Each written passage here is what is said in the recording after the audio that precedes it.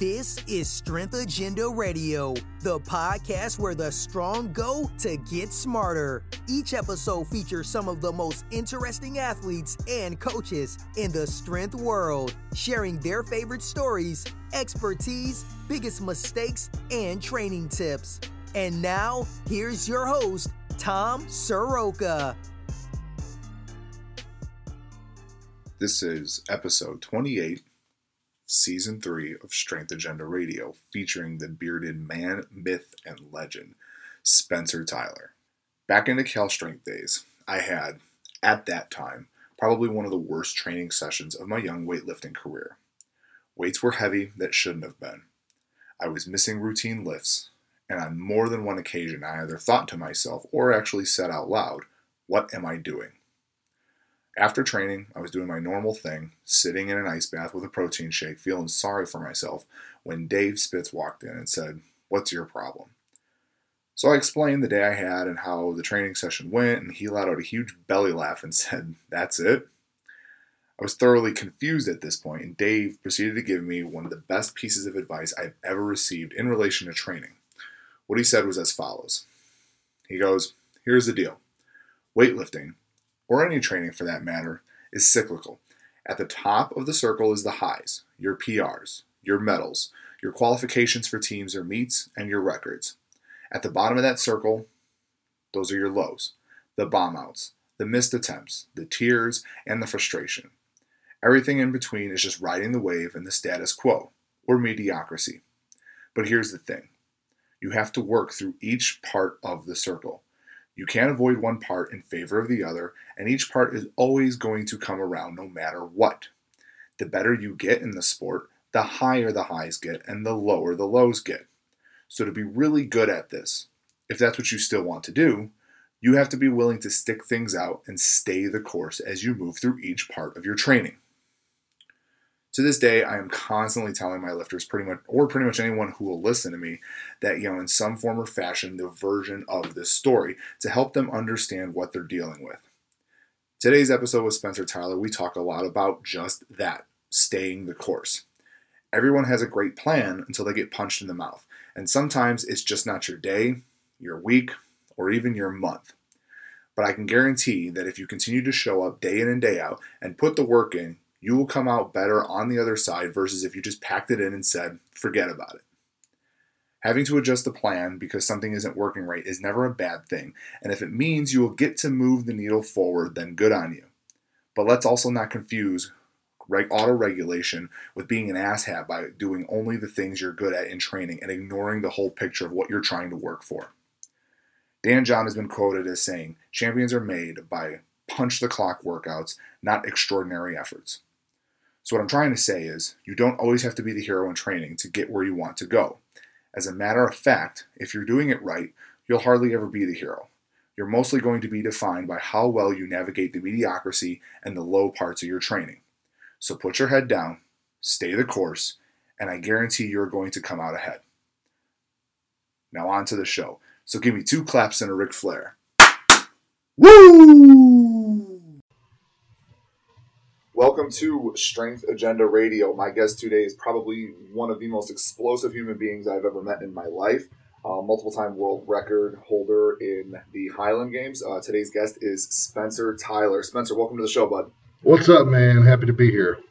So, for those who don't know who you are, outside of, rubbing elbows... You mean most people. Most people, but besides, rubbing elbows with Half Thor at the Record Breakers event at the Arnold and stuff like that, no big deal. Give people a little bit of a background on what your high school, athletics, what you did in college, because the way the world works is really weird for me, but I remember watching, you always see the stat lists for college track and field. You were a thrower like I was in college. Right. And I remember seeing your name always at the top of, I think it was D2, right? St. Angelo was D2? Yes. I remember seeing your name, always at the top of, the discus things. And it was, year after year. And I'm like, who the hell is this guy? Right. And then, I met Matt Vincent. And we were talking or whatever. And he had mentioned your name in passing. And I was like, I know that guy. Or I know of that guy. And then I finally got to meet you at, God, when was the first competition I met you? I think it was North-South. I think it was North-South, yeah. And you just Explosive is the best word to describe you. Just things go. The velocity at which things leave your hands when you're throwing is just mind-boggling. But for those who don't know, as you stated, most people, give us a background on you, how you got started and how you got to the point where you're at now. Well, you mentioned, I guess, start at the high school level when our actual athletic careers, I guess, kind of start blooming. Yeah. I was small town Texas in Liberty Hill, Texas. You can't go to school in Texas and be a large guy and not play football. Right. So that obviously was my first passion, and track was actually just kind of on the back burner. Yeah. It was something I was kind of good at, but never took super serious because I just knew I was going to go play ball somewhere. And yeah. I had to have a surgery my senior year, and all my recruits just dropped off. And it was simple surgery, just had an appendectomy. Oh, wow. Which side note, I accidentally told a nurse one time when they asked me if I'd had any surgeries, I accidentally told her that I'd had an episiotomy. Oh, that's a little different. Yeah, it's a little bit different. And then I had to call her back in and clarify I do not have a vagina. Anyway.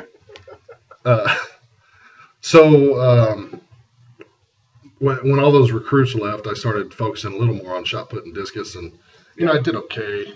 I was right around that 60-foot mark and 190 mark in high school, and then yeah, that's horrible. Well, coming up with the guys I came up with, yeah. You got Brian Robinson and Matt McKinney. They're both throwing well over 200 and kissing that 70-foot mark. Yeah. And then that kid out of Fort Bend, Austin, throwing like 72. Okay. Yeah, I was a fucking nobody, man. Okay.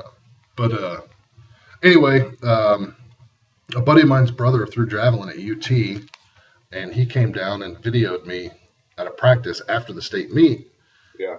And Dan Pfaff was the throws coach there at the time, and he got his eyes on that video and said, "How the hell did this kid throw that far? He looks terrible."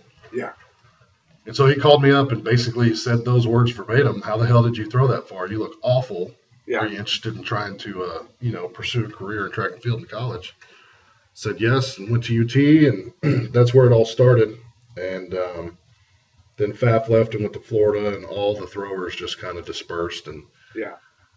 Went to Tarleton for a year, and our coach got fired. So then I wound up at Angelo State, and I couldn't be happier. That's where I wound up. Yeah. And really dug my heels in and started focusing more on discus than anything else. And, right. I was an okay shot putter for D2. I think my PR in college was my freshman year, maybe. And, man, it's been a long one. It was like 55 or 57 foot. Okay. And then, again, getting up around that 190 mark in discus. And, it was fun, man. And then one of my coaches, or he was more of a friend than a coach, Quentin Mealis, he got me into Highland games. Because you guys worked together, didn't you? Well, we did, but before then he was an AD at Angelo State. He was the throws coach, and then I went to Angelo to work with Quint from Tarleton, and Tarleton offered him the head throws coach job, so he took it. So we switched spots, and but it worked out because Coach Reed over at Angelo State's, he's a smart dude. He knows his stuff. But anyway, Quint, once he got done throwing, he was like a 60-foot shot putter in college. Yeah. And whenever he got done, he found Highland games out in Odessa of all places. Yeah. And he thought it'd be something I was good at. So we were down at a river one day in the summer, drunk as piss, and he had all the stuff in the back of his truck, and that's where I learned how to throw. Barefoot in a dried up riverbed. That's awesome. And it really, a lot of things haven't changed. Yeah. Well, yeah. So, it's really interesting that you say that. Like, it just kind of just happened chance, because I think that's how a lot of guys find the Highland games and stuff. For like sure. That. It's like nobody goes out of college and is like, I'm going to start throwing in the Highland games.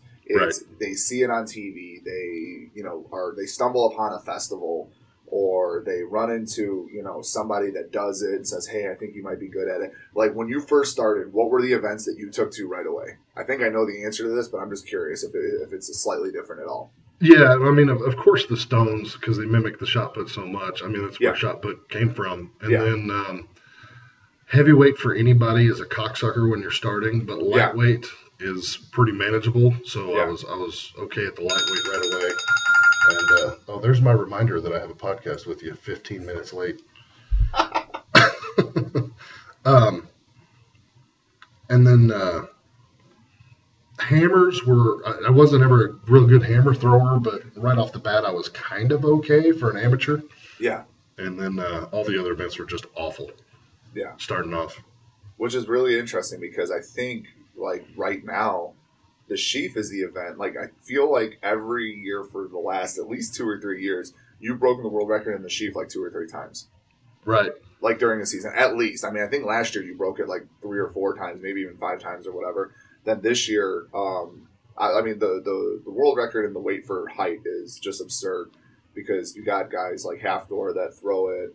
Misha will come over. Zolk was always a really good, weight for height guy, but you're still pushing well. You're knocking on that doorstep as well. So it's really interesting for me to hear you say that those events were like horrible for you at the beginning because I feel like those are 2 of your more consistent events, like year to year to year.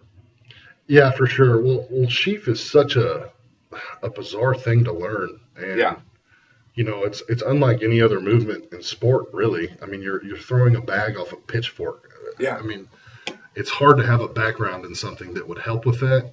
Yeah. Obviously strength and what you do, weightlifting, helps a lot with, triple extension. But when I was coming up, I wasn't really taught to throw it that way. Yeah, right. And whenever I got good at sheaf, I really revamped how I was doing it. And was able to time everything. And I did the same thing with WOB. Yeah. And you can see, I always post training videos, and I used to do a vlog and stuff. And when I started to change technique, that's when everything really started clicking. Right. And if you watch old videos compared to now, it's wildly different. Yeah. Actually what I'm doing. Well, and the WOB thing, honestly, man, I took a shot at 19 last year. Yeah. And barely touched the bar. Yeah. And I remember looking at the bar being like, yeah, that's never going to happen. That's just way too high. Yeah. And then this year, Arnold was able to break that record. And, this year was really cool because this was the first time I got to watch the Highland Games at the Arnold. Like years past, when they first started doing the Highland Games at the Arnold, it was outside. And you knew nobody was throwing well. Like it was usually like just balls cold out there. And people were just kind of there for a show, essentially. Like there was no real good marks that were going to be hit. And this year was really cool because the way they had everything set up for you guys, like it was, you guys had like your own little section of the expo carved out. Like there were people, I remember people just like, when I was sitting at the hate booth, people going, I'm going to go watch the Highland Games. And like you could see the standards for the sheaf and the weight for height, and you could see when people were running with the caber all the way across from the expo and all that stuff. So I really like how they've redesigned and revamped the Highland Games to be done at the Arnold. And this year, I feel like that just having that crowd just so close to you, because at a traditional Highland Games, people aren't that close to you guys. Right. Like the field is nice and spread out because you got multiple classes going on and all that stuff. But here, like you guys had people right on top of you, and that has to help in terms of trying to put together big throws and pushing records and stuff like that. So I mean, obviously that helped and all. But how different was it throwing indoors like at the Arnold versus like throwing outdoors on on the grass and with actual stones and stuff like that? Like, do you prefer one over the other? Oh man, well, throwing inside's awesome because typically, and again down here in Texas. It's hot as hell. And during Highland Games season, it's miserable. Yeah. But no, indoors nice because obviously you have a controlled environment, and that includes air temperature, ground conditions, and implements. I hate throwing those bags. I say that, and I threw it really well this year. I was going to say, you say you hate it, but you broke the world record. Yeah, that's another thing just wasn't expecting to happen because those bags are hard to throw because they flex while you're spinning. Oh, I can only imagine. And, yeah, it's hard to time up, but No, we got to throw a different indoor shot this year. We got to throw one of those soft ones that you can smash on the ground, and that helped a lot. Yeah. It was awesome, man. And like you said, the way they carved out that area over there, literally the only bleachers in the arena are over there right in front of the Highland games. Yeah.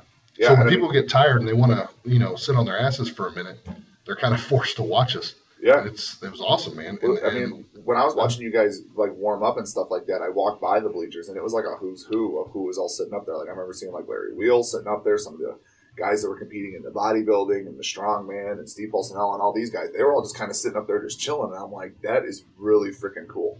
Yeah. Like, it was just really cool how they had it all set up this year. Yeah, and you can imagine most of those folks walked over going, what the hell is this? Yeah. What's going on here? Right. And then, for things to go as well as they did, it couldn't have been, a better opportunity to get Highland Games in front of new eyes. Oh, absolutely. That's what I say about the Arnold. Regardless of what they pay or this, that, and the other, if you're trying to advance the sport, I mean, that's your best opportunity to do it. Because there's so many people. Absolutely. So, like I've mentioned numerous times, if people watch you throw, like, you are ridiculously explosive. Like I said, probably one of the more explosive individuals that I've met outside of, like, elite level Olympic shot putters and stuff like that. So give us a little bit of background on your training. Like, what kind of stuff did you do in high school and college that maybe helped that, or were you just always like that? Like, you mentioned that your throws coach that recruited you out of high school was like, you throw so far, but your technique is so bad. Like, was that always just, like, your gift, or was it something that you just developed over time and all that stuff? Like, just give us a little bit of insight on your training and how you do things, because I want to talk about your training now, because I think it's a little bit unconventional versus what you normally see from throwers and more, explosive type athletes. Right. Yeah, man, the ability to really finish one quick. I mean, I guess really all I can do is thank my parents for that. Yeah. As a big guy, I've always been snappy. At 330 pounds, I had a 33-inch vert still. And was still pretty fast. When we were testing the 40, the last time I actually tested a 40-meter dash or 40-yard dash, whatever it is, was in high school, and I was like 310 at the TCU camp and ran a 4.89. Wow. And it's just one of those things. I've always been twitchy. Yeah. But that energy level burns pretty quick because I'm still a fat guy. Yeah, for sure. I'm a fat guy first. But no, man. In high school, the approach, god dang. I'm never going to badmouth one of my coaches, but I will say high school coaches, especially on the strength and conditioning side, are stuck in the loop of 3 sets of 10. This is what we did. This is what you're going to do. Yes. And it's obnoxious, and that's what I grew up doing. And then we had a new coach come in that changed things up. It's the first time. My junior year was the first time I ever did power clean, and I will say power clean because that's what it was. And it's the first time we actually deadlifted.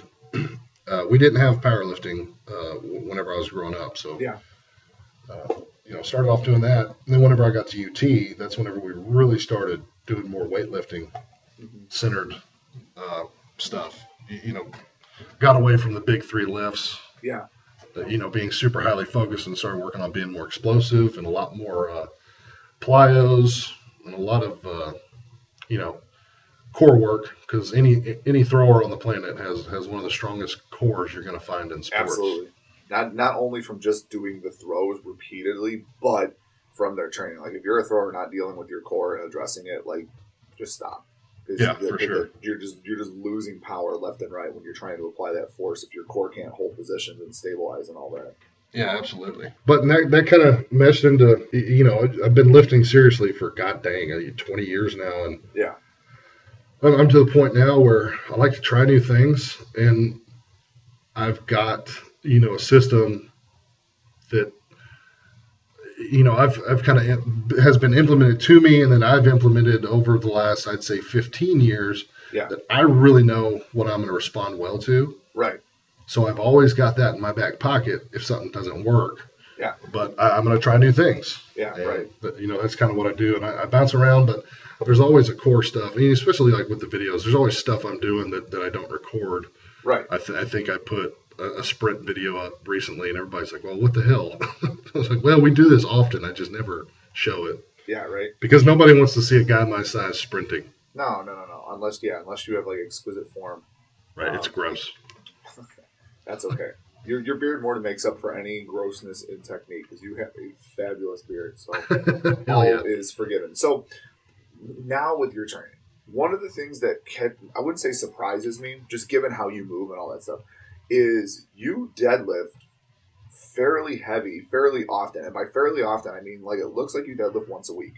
I could be wrong. It could just be the way you post videos. It could be every other week, but that's still fairly often, in my opinion, for pulling heavy. And by pulling heavy, I mean I can't tell you the last time I haven't seen you post a video where you deadlifted less than like 650. So what's the thought process behind that? Because that you hear a lot, especially in the Highland Games and throwing in particular, you hear a lot of guys talking. They're like, deadlifts are bad. Don't do deadlifts. Do snatches. Do cleans. Do this. Do that. But don't do heavy deadlifts. And you obviously seem to be doing well with heavy deadlifts, like mixed into your training program. So what's the thought process there with that? Man, I was one of those guys 3 years ago. I was like, I don't think deadlift's wildly important to throw far. Yeah. And, I still don't know that it is. It obviously it doesn't hurt. Right. Because, you look at like Jordan Clark, who's got a massive deadlift. There are some elite throwers out there with some huge deadlifts. Right. I think he pulled like 800 or something stupid. Jeez. But I started, I was actually embarrassed. Matt came down and we were in my garage and it was him, the guy training with Joe Dan and myself. And we were pulling and I had pulled over 600 before, but that day for some reason I couldn't even pull 600. I pulled I think I got stuck at 585 and couldn't pull that. And I was just embarrassed. And just kind of got it in my mind. Yeah, that was 4 years ago. And got it in my mind. I was like, no, I want to see what I can get my deadlift to. And I never, ever trained it. So I knew, I was like, I'm probably going to have big jumps. And I like big jumps. They're always fun. Yeah. So started training deadlift. And, it's deadlift and squat. I always like to get those over with early in the week because they're miserable. Yes. And in deadlifts in particular, like they fry your CNS more than anything, in my experience. For sure. I made this stupid mistake a couple weeks ago of maxing my deadlift twice in the same week because I was pissed at what I didn't hit the first time. Like I would yell at my lifters for doing this, but I did it myself. Like I maxed out my deadlift. I had the lift I wanted and like a plate slid off. And I ended up dumping it, but like I tried it again, it wasn't even close. And then like 4 days later, I'm like, I'm going to do it again. And then I was wrecked for like a week and a half after that because it doesn't matter what the weight is. Maxing your deadlift, it just destroys your CNS. And I did it twice in a week. So that's the other reason it's really interesting to me because throwing is such a CNS driven sport. And deadlifts, I think out of all the lifts affect it the most. Yeah, I keep it, I think I haven't, actually I say this yesterday. No, what did we do yesterday? What day is it? Tuesday. We didn't lift Monday, so we pulled on Tuesday. Yeah. And I pulled 705 for a double, which is a PR because I've never tried it before. Right. I know that I've been stronger on my deadlift before. Yeah. And then thought, well, hell, I'm going to try and pull an all-time PR. Tried 745. I got about an inch off the ground and realized it wasn't going to happen and just dumped. Yeah. But, right now we're kind of doing the Ed Cohen deadlift program. Yeah. Just on deadlift. And come to find out, it's kind of funny because it's almost exactly what I did last year, and it's just what I started to do. Yeah. And you've got that Bulgarian style of lifting where it's max effort every day in something. Yeah. One way or the other, not necessarily a single rep max, but maybe you're going for a 5 rep max, or maybe you're maxing out on dips, whatever the hell it is. So we would work up to a heavy triple or double. Yeah. And I'm not going to say it was a max lift, but we'd work up to that 90 to 95% range. Yeah. And then back down and do a heavy EMOM. For those people who don't CrossFit, every minute on the minute. And I like that's one of my favorite ways to lift now. One of my favorite ways to train. Low recovery and high high intensity. Absolutely. My body reacts to that really well. Yeah. And So we'd go for that heavy triple or double and then drop back down and do 10 to 12 minutes of that and do, pull doubles for 10 or 12 minutes. Yeah. And depending on what the energy level's like after that, then, do just see how many reps we could get at a certain weight.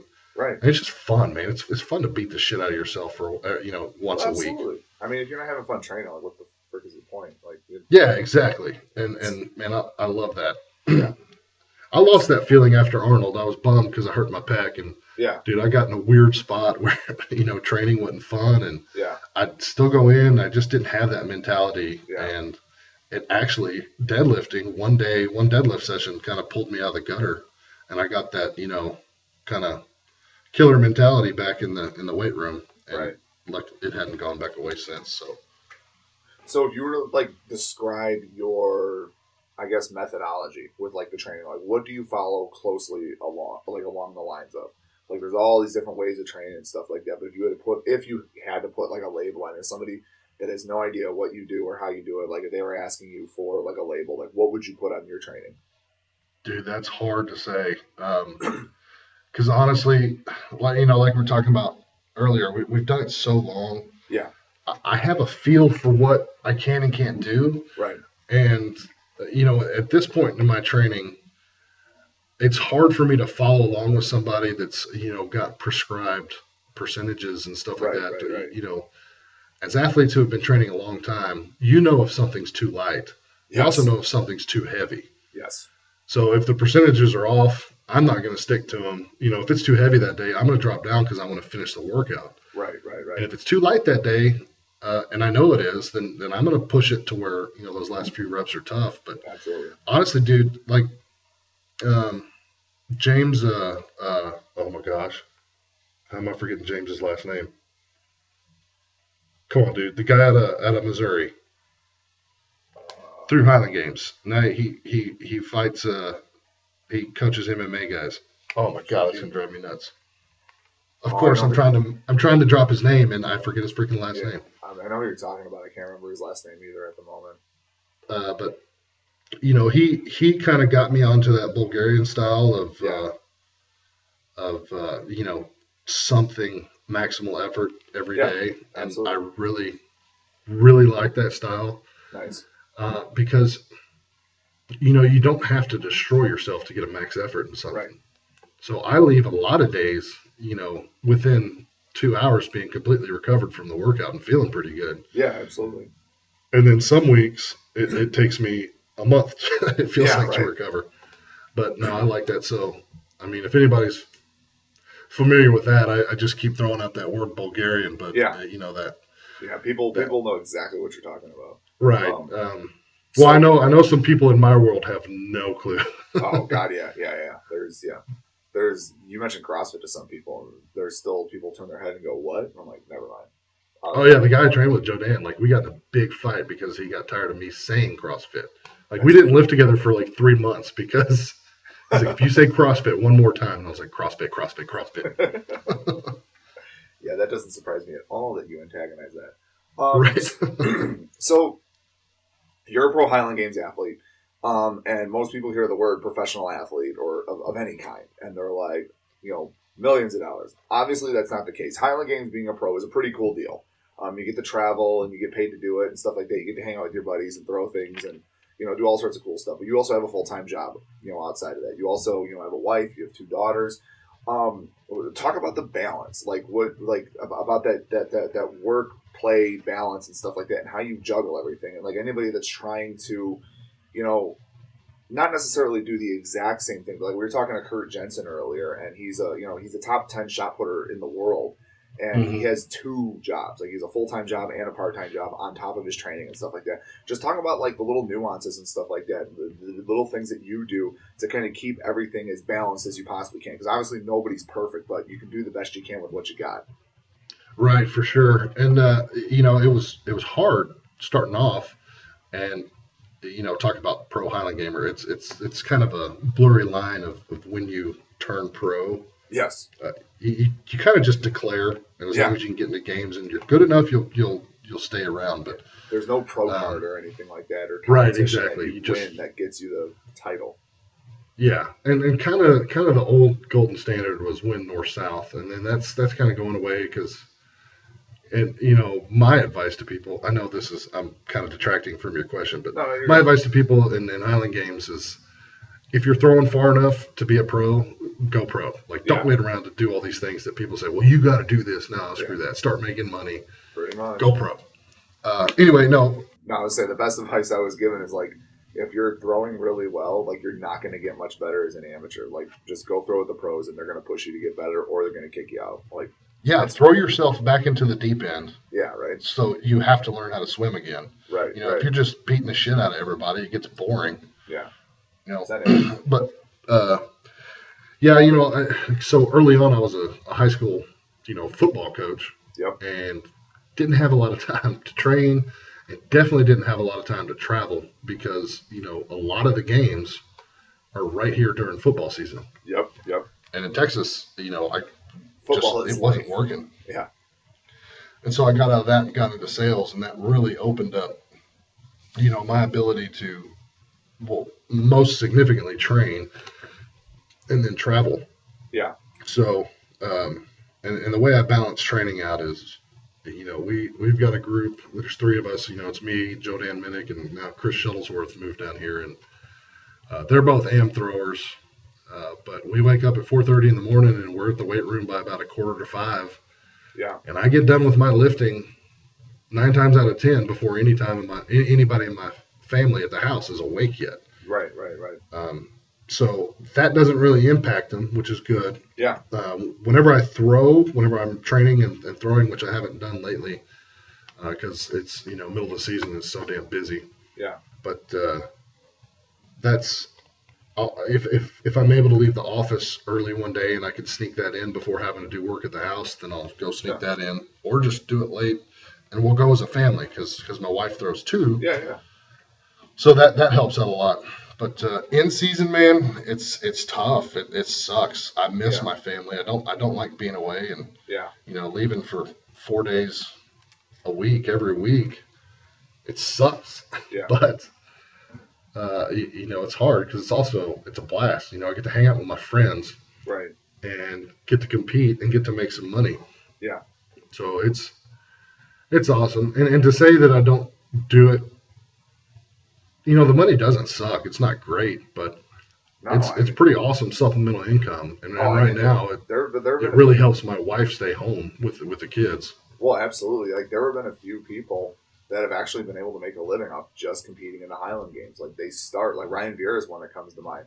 Like, that was his deal for so long. He literally would just throw from March till, October. And then, but that includes a lot of time in Scotland too. Oh, absolutely, 100%. But he still was able to make some sort of a living off of it, and it was like, more power for sure. If you can make that work and you're good enough, like, more power to you. That's also going to be a lot of time away from family, friends, and stuff like you said, because you're traveling almost every weekend. But right, cost versus benefit and stuff like that. It's really interesting. It is, and I think right now Lucas went to a big Polish guy. Sebastian went to his brother. Yeah. I think that's all he does right now. I think he's just a Highland Games athlete. Really? Yeah. They moved to Scotland. Him and his wife moved to Scotland and everything, and pretty sure that's just what he does. Because, and again, being the most prolific Highland Gamer of all time, we're just building a straw man here. If you are that person. Yeah. Best case scenario, you might make maybe $60,000 a year. Yeah. So I mean, like you said, it's not bukus of money, but that's a living, and it doesn't suck. Right. Exactly. Doing something that you really, really enjoy. Yeah, for sure. So what's next for you? Like, what goals? What things are you working towards? Whether it's on the field, outside the field, all that stuff. Like just what's next for Spencer Tyler? Man, I don't like losing.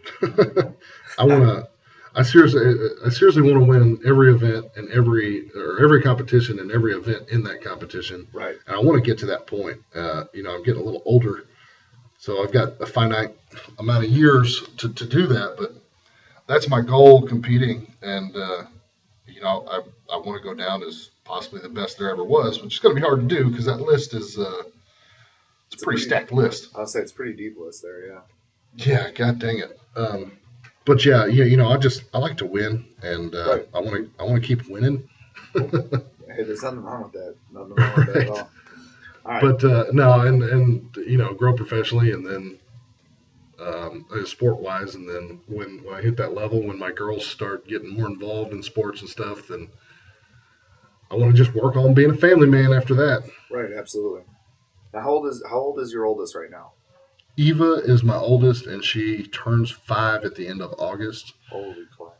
And then Jana is 10 months. I was going to say she's coming up on a year, right? Yeah, she'll be a year at the end of July. Nice, that's awesome. Yeah, I can't believe Eva's that old already. I know, dude, and she's gigantic. I'm looking at a picture. I got a picture of us up on the computer, and this was a year ago. Yeah. So she wasn't even 4 yet at this picture I'm looking at, and she's just gigantic. Yeah. She plays with a 7-year-old girl across the street, and she looks down at her. It's nuts. That's hysterical. Well, I mean, you and your wife aren't, just run of the mill like Gen Pop folks. Like you guys, you're both throwers in college and now in the Highland Games and stuff like that. You guys are athletic. You're built like athletes, so it doesn't surprise me that your child isn't built the same way. No, I agree, and that's I told Olivia, my wife, I told Liv early on that I was like, listen, you're breeding stock. We're going to do this the right way. I had a throws coach in college that he used to do that at track meets, and he would just sit there and it was so wrong at the time, but it was still funny. And he'd just like point to a girl, and one of my buddies, I had a girlfriend, my wife at the time, we were dating. Probably engaged or whatever, but my other buddy was single, and he would point to a girl and be like, "Hey, see that girl over there?" He goes, "That's good breeding stock." And I'm like, "What?" And he goes, "Hey, you got to think for the future." He goes, "You got to make sure your kids are able to take care of you." He goes, "So just plan accordingly." And I was like, "All right, cool, great." That's exactly. College is expensive. Oh my god, yeah. You don't want to have to pay for that. No, God, no, especially nowadays. So yeah, if you can get your kid a college scholarship, just based off of their genetics alone, let's do the dang thing. Hell yeah, that's what my coach. Same thing, he'd be like, "Hey, who's this girl?" He his mind was in the gutter 9 times out of 10. But yes, he's like, "I tell you what, man, I'll send you a care package with diapers, and there will be a scholarship in that package of diapers for that little baby." Contract is waiting for them upon birth. Right. All right, so we're gonna take a quick break, get some words from our sponsors, and we're gonna move on to the lightning round. You ready? All right. Okay, athletes, let's take a quick break from the show to talk about the snatch. Oh, yes, the snatch. The lift that you either love or hate. I struggled with my lift for so long. I had the strength, but my technique sucked. Like, it really sucked. I would not encourage you to watch any of the old Cal Strength or MDUSA videos on YouTube, but if you do, it's out there, looking awful. After years of muscling through it, I got serious about making my lift look better. I wrote up a plan, and for 30 days, I spent 10 to 15 minutes daily doing some drills and exercises. Wouldn't you know it, but the consistency pays off. Sure, maybe my snatch doesn't look like Harrison Morris, but it looked a hell of a lot better. And if you struggle with your pull or your lockout, or you're just constantly getting thrown back by the bar, I want you to go to snatch.thestrengthagenda.com. My training plan, 30 Days to a Better Snatch, is there for free. Just drop your name and your email, and you'll get the whole plan I used and used on my lifters to go from struggle bus to smooth sailing in a month. Every day you'll get an email from me with videos to the exercises I want you to do, complete with instructions and cues to focus on. Seriously, if I could go back in time and have 2012 Tom do this, I would.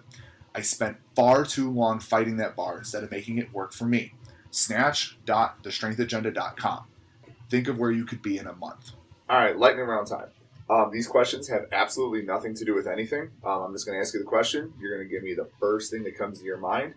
Sometimes you might have to back up your statement, and we're just going to have a little bit of fun with it. So, first question up. You got an entire map of the United States. Every state is a button. You push that button, the state disappears off the map for good. Which state are you eliminating and why? Hawaii. Because I never have to look at them anyway. That's all right. Just out of sight, out of mind. Just All right. All right. Spider-Man and Batman, they're in a fight. Okay, you're a comic book guy, right? Or you at least know of the comic books. Mildly, yes. Mildly is better than no. Spider-Man, Batman, they're in a fight. Who's winning and why? Not Superman, Spider-Man. Well, dude, based on comic books, Batman can't lose, right? Something like that, yeah. I'm not. It seems like he never loses anything, so it's got to be Batman, right? But what does your gut tell you? For no other reason that just because it's Batman. All right. Well, what does your gut tell you? Does your gut tell you Batman's going to win?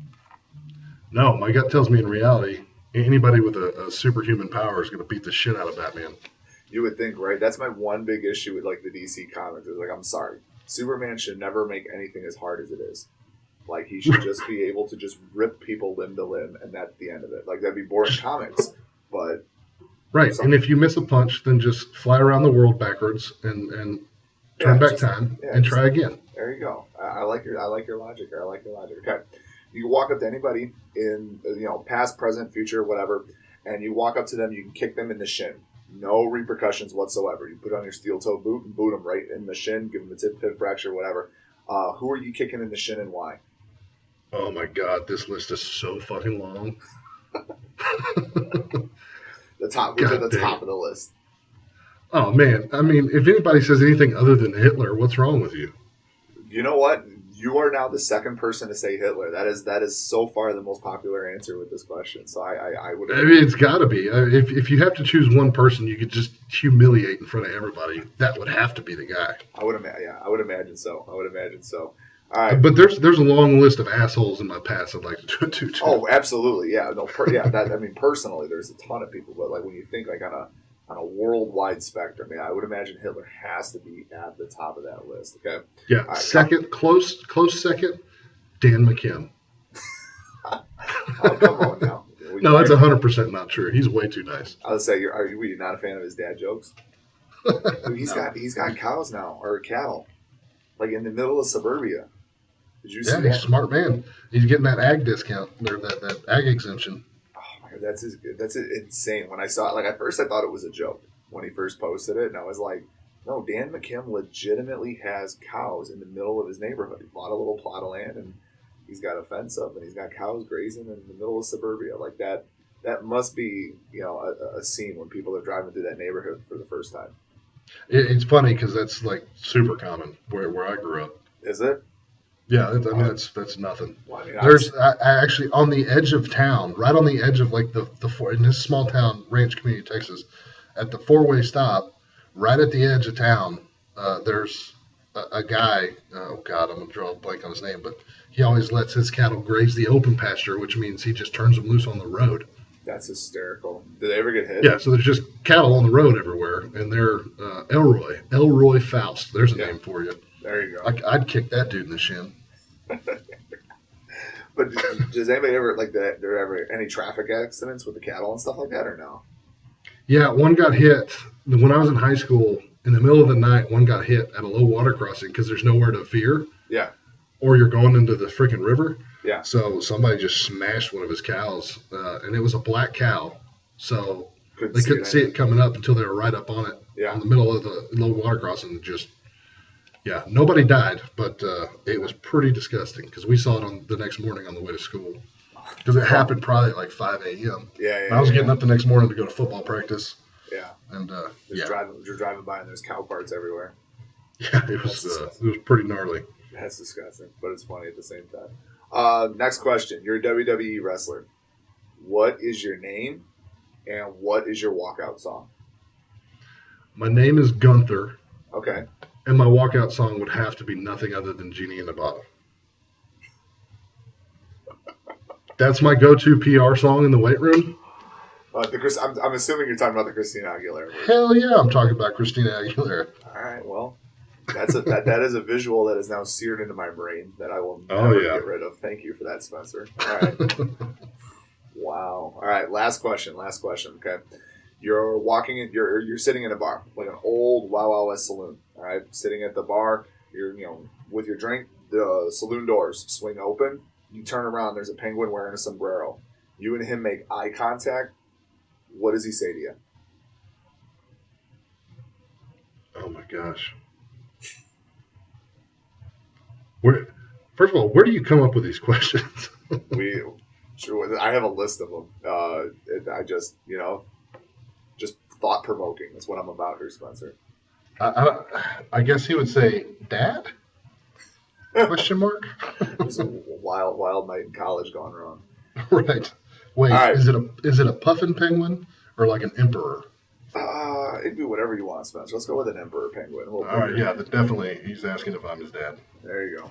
Good. All right, so for people who want to find out more about you, just see what you're about and all that stuff, where can people get a hold of you? Plug time. Plug some stuff. Plug time. Any sponsors that you work with, stuff along those lines. Let's hear it. So somebody that's been around since the beginning of time for Highland Games with my career is Hate Brand Goods, obviously. Yep. But I'm sure most of your people know who they are. But yep. thehate.com, yep. HVIII. And for me personally, Spencer J. Tyler on Instagram. Yeah. And Throw Bros. And our new venture is HG Live. Yeah. Stands for Highland Games Live on YouTube. Let's say plug that stuff. That stuff's pretty cool. Heck yeah. Are you guys still doing the interviews and the podcast and stuff? Or not, I don't know if it was a podcast, but like your Yeah, it was kind of a weird podcast. It's like a talk show. More like kind of an update talk show. Yeah. Weird. But it worked. I mean, people seem to like it. But now we're doing, we stream the live events. And we just, this past weekend, we did one in Utah, which was our first time to unveil the studio and do multi-camera and have a commentator and graphics. Dude, that's awesome. Dude, it turned out really well. I mean, there are still some bugs to fix, but for having a bare bones crew right now, it's just three of us doing it. Yeah, well, I made it happen, and it turned out well. I didn't get to see the Utah one, but I remember you guys were one of the few. There was no live stream of Worlds, and you guys had somebody up there that was doing the HD live stream and all that stuff. And that's one thing I think that will help too, give more exposure to the games, is having live streams of events and stuff like that going on. So kudos to you guys for getting that done. Who's that? Is that you, Beach, and Aaron? Yeah, that's I started the Highland Games Live Pros 4 years ago. Yeah. And then we kind of morphed, and Aaron and Beach, Aaron George and Mike Beach started the Throw Bros thing. And Throw Bros was making money and was able to fund, some better equipment for Highland Games Live. So we changed the name, and, I kind of jumped in with those two guys, and they've been a big help. Absolutely. And Throw Bros has been a huge help. And for any of your throwing needs, go to Throw Bros. Get you some tacky, some tape. Yeah, they got some implements now. I'd say they got everything now except, I just saw the other day, they're now talking about doing pitchfork heads. They need to do is they need to not do that, because John Irvin makes the best in the world. John Irvin's the best, the boomsticks. But they need to make a bag to travel on with the pitchfork. Now, you know what? I think you're onto $1 million idea. Yes, or at least a couple $1,000 idea. $1 dozen idea for sure. There you go. Well, I had a blast. I appreciate you being on, my man. Good luck with the rest of your Highland Game season and all your future endeavors down the road. Make sure to check out all of Spencer's sponsors, Hate, Throw Bros, HG Live, and all that stuff. And until next time, man, thank you very much. All right, brother. Appreciate you. Yes, sir. Thanks for listening to Strength Agenda Radio. Be sure to visit strengthagendaradio.com to join the conversation, access the show notes, and discover exclusive offers and resources for our listeners. Until next time, train hard, lift heavy.